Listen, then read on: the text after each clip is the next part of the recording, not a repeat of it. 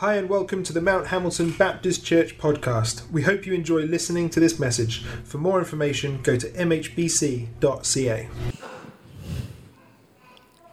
It was just before the Passover festival. Jesus knew that the hour had come for him to leave this world and go to the Father.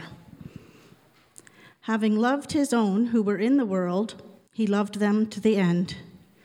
The evening meal was in progress, and the devil had already prompted Jesus, the son of Simon Iscariot, to betray Judas, the son of Simon Iscariot, to betray Jesus. Jesus knew that the Father had put all things under his power and that he had come from God and was returning to God. So he got up from the meal, took off his outer clothing, and wrapped a towel around his waist.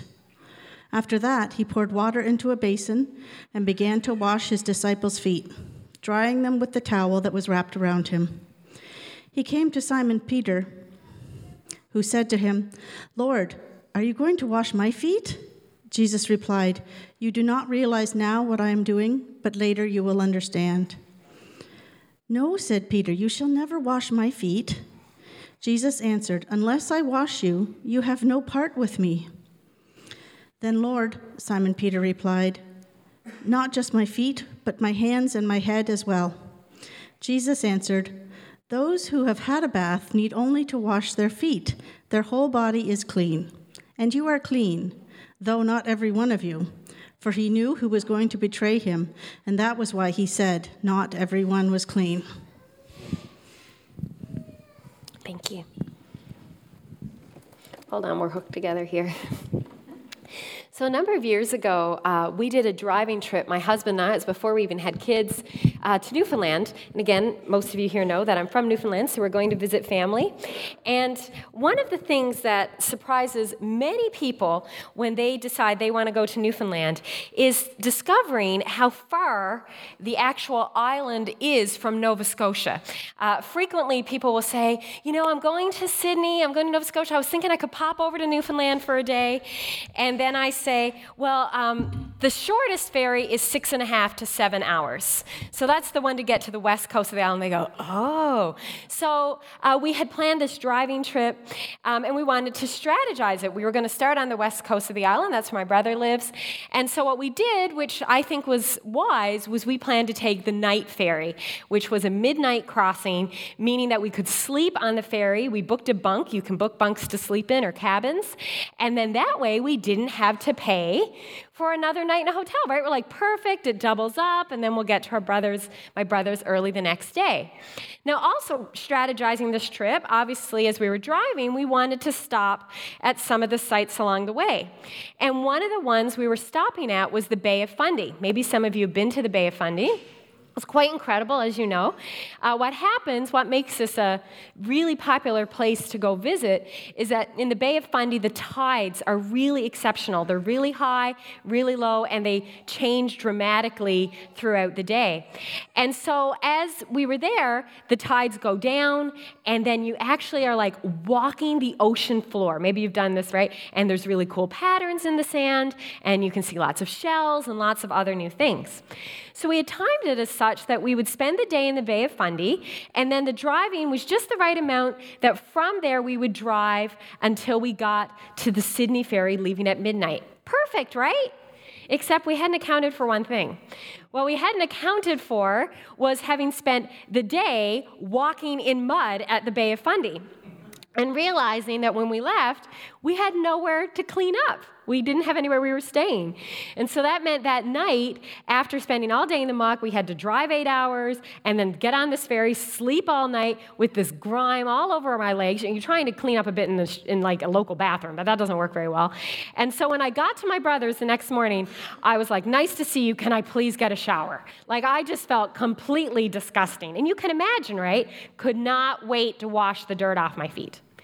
I thought of that story this week because I was reminded, as I thought of it, about how important foot washing was at this time when we read about this story in history.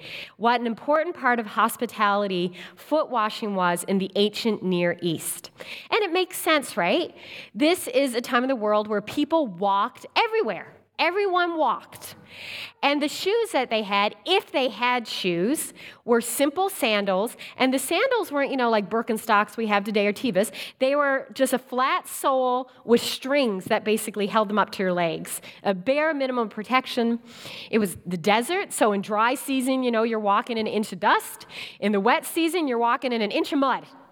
And so what would happen is at people's homes, when you entered by the door, there'd be a basin and there'd be a jug, and you'd sit down and someone would come and they'd pour water over your feet and clean the dirt off your feet, much as I would have quite enjoyed that day that I first arrived in Newfoundland after all night on the ferry. But the interesting thing is that this task, which probably, I hate feet. I think feet are disgusting in general, but so this wouldn't be my favorite, but washing feet doesn't sound that horrible theoretically. But at the time, the act of washing feet was considered a very lowly task. In fact, it was only performed by the lowest servant in the household, the lowest slave or lowest servant. That was who did the foot washing. Foot washing was never, ever done peer to peer. You never said to your friend, oh, hey, let me wash your feet for you. You didn't do that. This is an honor-based culture, and that was something you just didn't do. This was a job reserved for those of a lesser status. In fact, there's even a story that we read from this time of a woman who wanted to wash her husband's feet. And this is at a time when men were considered of higher status than their wives, and he was a rabbi. And so she says, he's a learned rabbi. I want to have the honor of washing his feet. And he wouldn't let her, and they actually went to like a tribunal for her to ask permission, because this was such a lowly activity. He was like, no, I can't let my wife do this. And she argued, oh, but because he's a learned teacher, I want to honor him.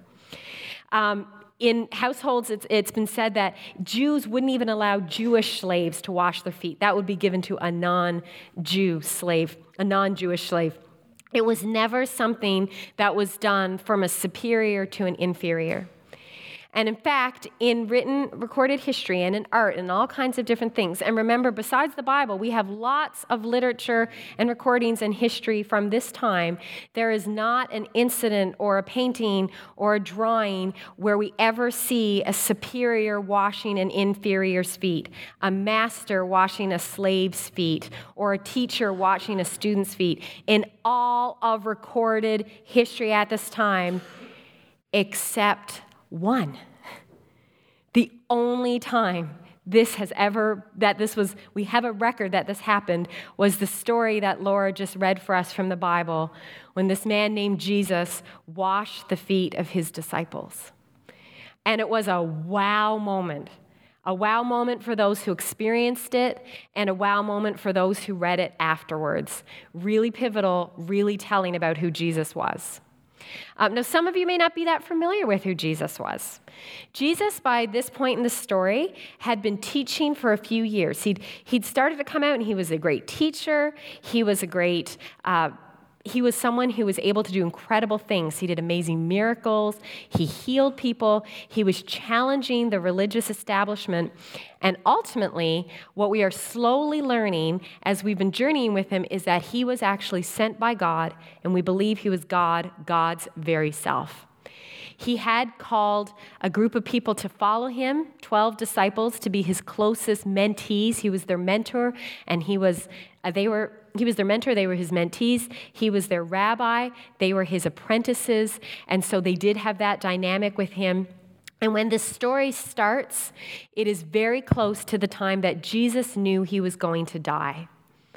We don't know exactly what day this story happened. In fact, scholars debate this. Traditionally, often people assume it was at the Last Supper, but some scholars point out we don't know for sure if it happened at what we call the Last Supper, because it just says it was before the feast. So some people like to debate if it was the night before the Last Supper, but doesn't really change the story too much. But if you're interested in those things, you might want to dig into that a bit more. Who knows? And he gathers them together. They have this meal, and he knows he's about to die. And it says that he stands up, and it reads that as he gathers around his disciples, and they're all sitting around eating, and at this time, how people sat to eat, it didn't look like the Last Supper at all. They didn't have chairs. They would have reclined. They would have leaned on one arm, eaten with the other, and all their feet would have been out around them like a starfish. And he stands up, and it says, before he does this, having loved his own who were in the world, this is verse 1. He now showed them the full extent of his love. So they've gathered for this meal, and he shows them the full extent of his love. This part of the Bible, when it was first written down, was written in a form of ancient Greek that we've interpreted into English. And that word, like that full extent, is from the word telos. And that word has this sense of completion and fullness. And so there's lots of ways people interpret this exact wording in this passage. Here it says he showed them the full extent of his love. Sometimes some translations will read, he showed his love to the uttermost. He showed the fullness of his love. Or it might even say, he showed them his love to the very end. This idea of utter, complete, full love that he's showing them. And what is it that he does to show them love? It says that he stands up, he takes off his outer robe, and so now he's dressed like a servant would be dressed, and he starts washing their feet in the middle of the meal. And this would have been strange for a lot of reasons. Strange to wash feet in the middle of the meal. Usually we do wash before we eat, and of course, they're already eating, and so this is very much out of order. But it's also very strange who was doing this, as I've already named. He was their rabbi. He was their leader. He was not a slave. He was a fellow Jew. This was a student-teacher relationship. It was a Lord. He was the Lord above them. That was their relationship. And this would have been so shocking. Really? It would have been equally shocking today for one of our leaders to say to us, I would like to show you my love by wiping your bottom when you leave the bathroom. That's how disgusting it was to them, right? This is an abhorrent thing that people don't do. And so it says, it's so strange, in fact, that Peter, one of his followers, who's known for being a bit impetuous, I have a soft spot for Peter, he wants to do the right thing, and he says, no, you can never wash my feet. No, this is backwards. I should be washing your feet, if anything. You can see how extreme it is. So you might wonder, why is he doing this? Why is he doing this shocking, out-of-place thing? It's very, very surprising. And we have some answers here. On one hand, it's a symbol. He says this to Peter, right? He says, listen, Peter's like, I don't need to do this. And he's like, listen, actually, you can't save yourself on your own. I know you think you can. It's actually his pride sneaking in, right? He says, you need to receive my cleansing. And then Peter's like, okay, great. Okay, then cleanse all of me. Do the whole thing, right? And aside, that's when Jesus says, well, listen, once you've had a bath, when you get to the house, you don't bath again. They just wash your feet. In the same way, once I've saved you, you're saved, right? I know you. But you need that from me. And so he's showing them symbolically what his role in their life continues to need to be. And also he's modeling something for us. As the passage goes on, it does say, he says, now that I, your Lord, have washed your feet, you should wash one another's feet. I have set you an example that you should do as I have done for you. I tell you the truth, no servant is greater than his master, nor is a messenger greater than those who sent him. Now that you know these things, you'll be blessed if you do them. There are some traditions that have said we should be washing feet, just like how we keep doing communion together. But we believe this to mostly, again, be representative of what he means about our relationship with each other. This isn't something that the majority of the church has continued to do in Sunday services, right? Take off your socks, we're going to all wash feet like Jesus said. We believe that what he meant was you need to serve each other. You need to serve each other. You need to put each other first. That's what I want you to keep doing. But when we ask this why question of why Jesus is doing it, the answer was actually already at the beginning of the passage, which I already said, right? Having loved his own who were in the world, he now showed them the full extent of his love. He's doing this to show them his love, to show them what love looks like. Now, as I said at the beginning of this service, we're talking about love together. And we're talking about looking to Jesus to see love. Brian read for us this passage from Corinthians, which reminds us, in this beautiful way, very famous passage. Love is patient. Love is kind. It does not envy. It is not rude. It is not proud. It is not self-seeking. It is not rude. It is not self-seeking. It is not easily angered. It keeps no records of wrongs. Love does not delight in evil, but rejoices with the truth. It always protects, always trusts, always hopes, always perseveres. And there's a lot of things that it says about love there, and one of them is that love is not proud, which is pretty specific to what we see Jesus having done here. The Jesus who puts all his pride aside and takes on the lowliest of lowly jobs. Now, reminding the people who are reading this message and us that love is not proud was a tall order. I explained last week that passage we read from Corinthians was a letter, part of a letter written to a church in a place called Corinth, to people called the Corinthians, like we're called the Hamiltonians. And so he says to the Corinthians, here's what love looks like. It's not proud. And that was a tricky thing because one of the reasons he's saying all this is that they are fighting over who's a better Christian. We know this from the rest of the letter. And they're like, I have this spiritual gift, so I think I'm a better Christian, and you don't have this gift, so maybe you're not such a good Christian. And then it says, love isn't proud. He's reminding them that love is the basis of everything and then describes what that should look like. But then he acknowledges as well that we don't always see this in ourselves, just like the Corinthians don't see it in themselves. And when Brian read, you heard this image when it says, we only see a part. When we look at ourselves, it says,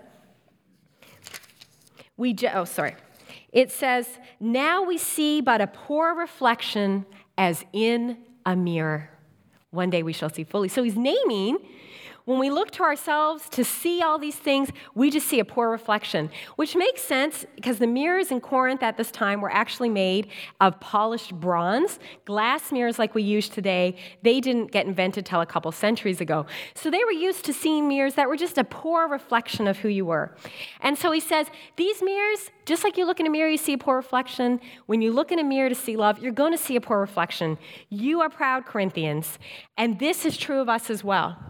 And when I think about myself, I think of many ways that I want to be able to look at myself and see a very clear reflection of love. We're going to do this every week. What does it mean to see love? And I want to see that, but I know it is not always clear. And I know that I cannot look to myself to see love that is not proud, even if I try. Let me give you a little example. A few years ago, as we were getting ready for Easter, one of the things we did was each day we had something you could come and do the week before Easter to remind yourself of that story of what we call Holy Week. And so one night we had a night that we called Cleansing the Temple. And in the story of Jesus, it tells us that one day he goes to their local place of worship, and there's people selling stuff, and he drives them out because he says, you've misused the place of God. And so we said, to remind us of that story, come to the church, and we will have a reflection for you in a time of quiet, and then we're all going to pick a cleaning job to do at the church. And as we clean, we're going to reflect on cleansing the temple. Bonus, church got cleaner. So anyway, and so what we did was we put a list together, Brian and I, our custodian, of jobs that aren't like anyone's job, right? They're not the custodian jobs. They're ones that get easily missed. So like cleaning those windows at the back. And a couple people went around and wiped all the metal on the chairs. By the way, if you ever want to do any of these jobs, we will take... always looking for offer. So I had put a lot of this list together. I was so excited to get some of these jobs done. But the one I was most excited about was I wanted someone to clean the fridge in the kitchen. There's 2 fridges in the kitchen. One our rental, the daycare that Rents uses, and the other is our fridge. But we don't really do a ton in the kitchen, so it's there's some rentals that use it and sometimes other things. And so what happens sometimes is someone does an event and then they leave something in the fridge and they're like, oh, someone will use it, but there's no someone that ever uses it. And it was just disgusting. The kitchen, that fridge as a rule, is gross, and it had gotten particularly gross. So I was like, oh, I really hope someone cleans the fridge. So I came back, everyone had picked their jobs, and I come and the list is almost done, and I look, and what is the only job left, and it's my turn to pick? Cleaning the stupid fridge. So I'm like, fine, I'll clean the fridge. So when I go to clean the fridge, and as I'm cleaning, I have to tell you guys, and I'm just going to say it so that you can empathize with me, it was so gross. Brian's laughing because he heard me. And so at one point, I dumped out a bag of milk, and it was so curdled that I had to take a knife and start cutting it to get it to go down the sink. So I'm in the kitchen going, "Ugh, ugh." Brian comes from the other side. I'm just having this horrific reaction to clean the kitchen. I'm practically in tears. It's so disgusting. And so I come out and I go to everyone, I just cleaned the fridge. Someone do something for me. So it's funny because you might think, wow, what a wonderful pastor. She cleaned the fridge. That's really humble of her. I'm here to tell you, no. Because I want to tell you, just like that mud on the feet, that the entire time, every minute I was cleaning the fridge, you know what my thought was? I shouldn't have to do this. The whole time I was like, I can't believe I'm the one cleaning this fridge. Someone else should have had to clean this fridge. This shouldn't be my job. I can't believe I am stuck doing this job. Someone else should have to do this. Because you know what? I love you guys, but my love is proud. It is. It's funny because as we were doing it, it was kind of like God was like, Leanne, you actually use the fridge more than anyone. Of all the someone who should have done it, it makes perfect sense that it was you. I had to fight my pride. But you know what? We all do it too. Even as we look at ourselves, when we look at ourselves as a church, we're really honest. As people, as individuals, as a community, do we find it easy for our love not to be proud? Sometimes we're like, you know what? I shouldn't have to apologize. That other person should apologize first. It's not on me. Or our love is so proud that we find ourselves saying, I shouldn't have to do that job. That should be someone else. We say, I didn't get thanked enough or remembered enough. I've seen people leaving churches because they didn't get enough attention or response for ways that they wanted to serve. We say, I shouldn't have to go and help in that ministry downtown. I don't live there. I don't go downtown. Because sometimes our love is really proud. It's true, right? Now my hands are really dirty. There are so many ways that we struggle to have love that isn't proud.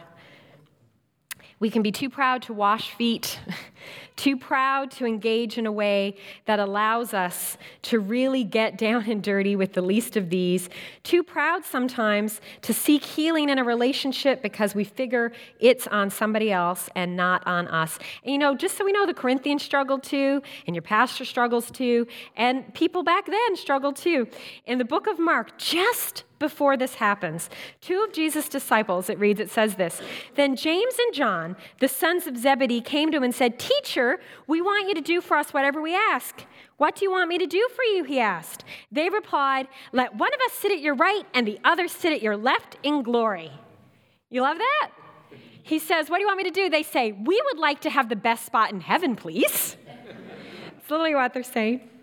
And then he goes on to say, that this should not be so with you. Whoever wants to become great among you must be your servant, and whoever wants to be first must be slave of all.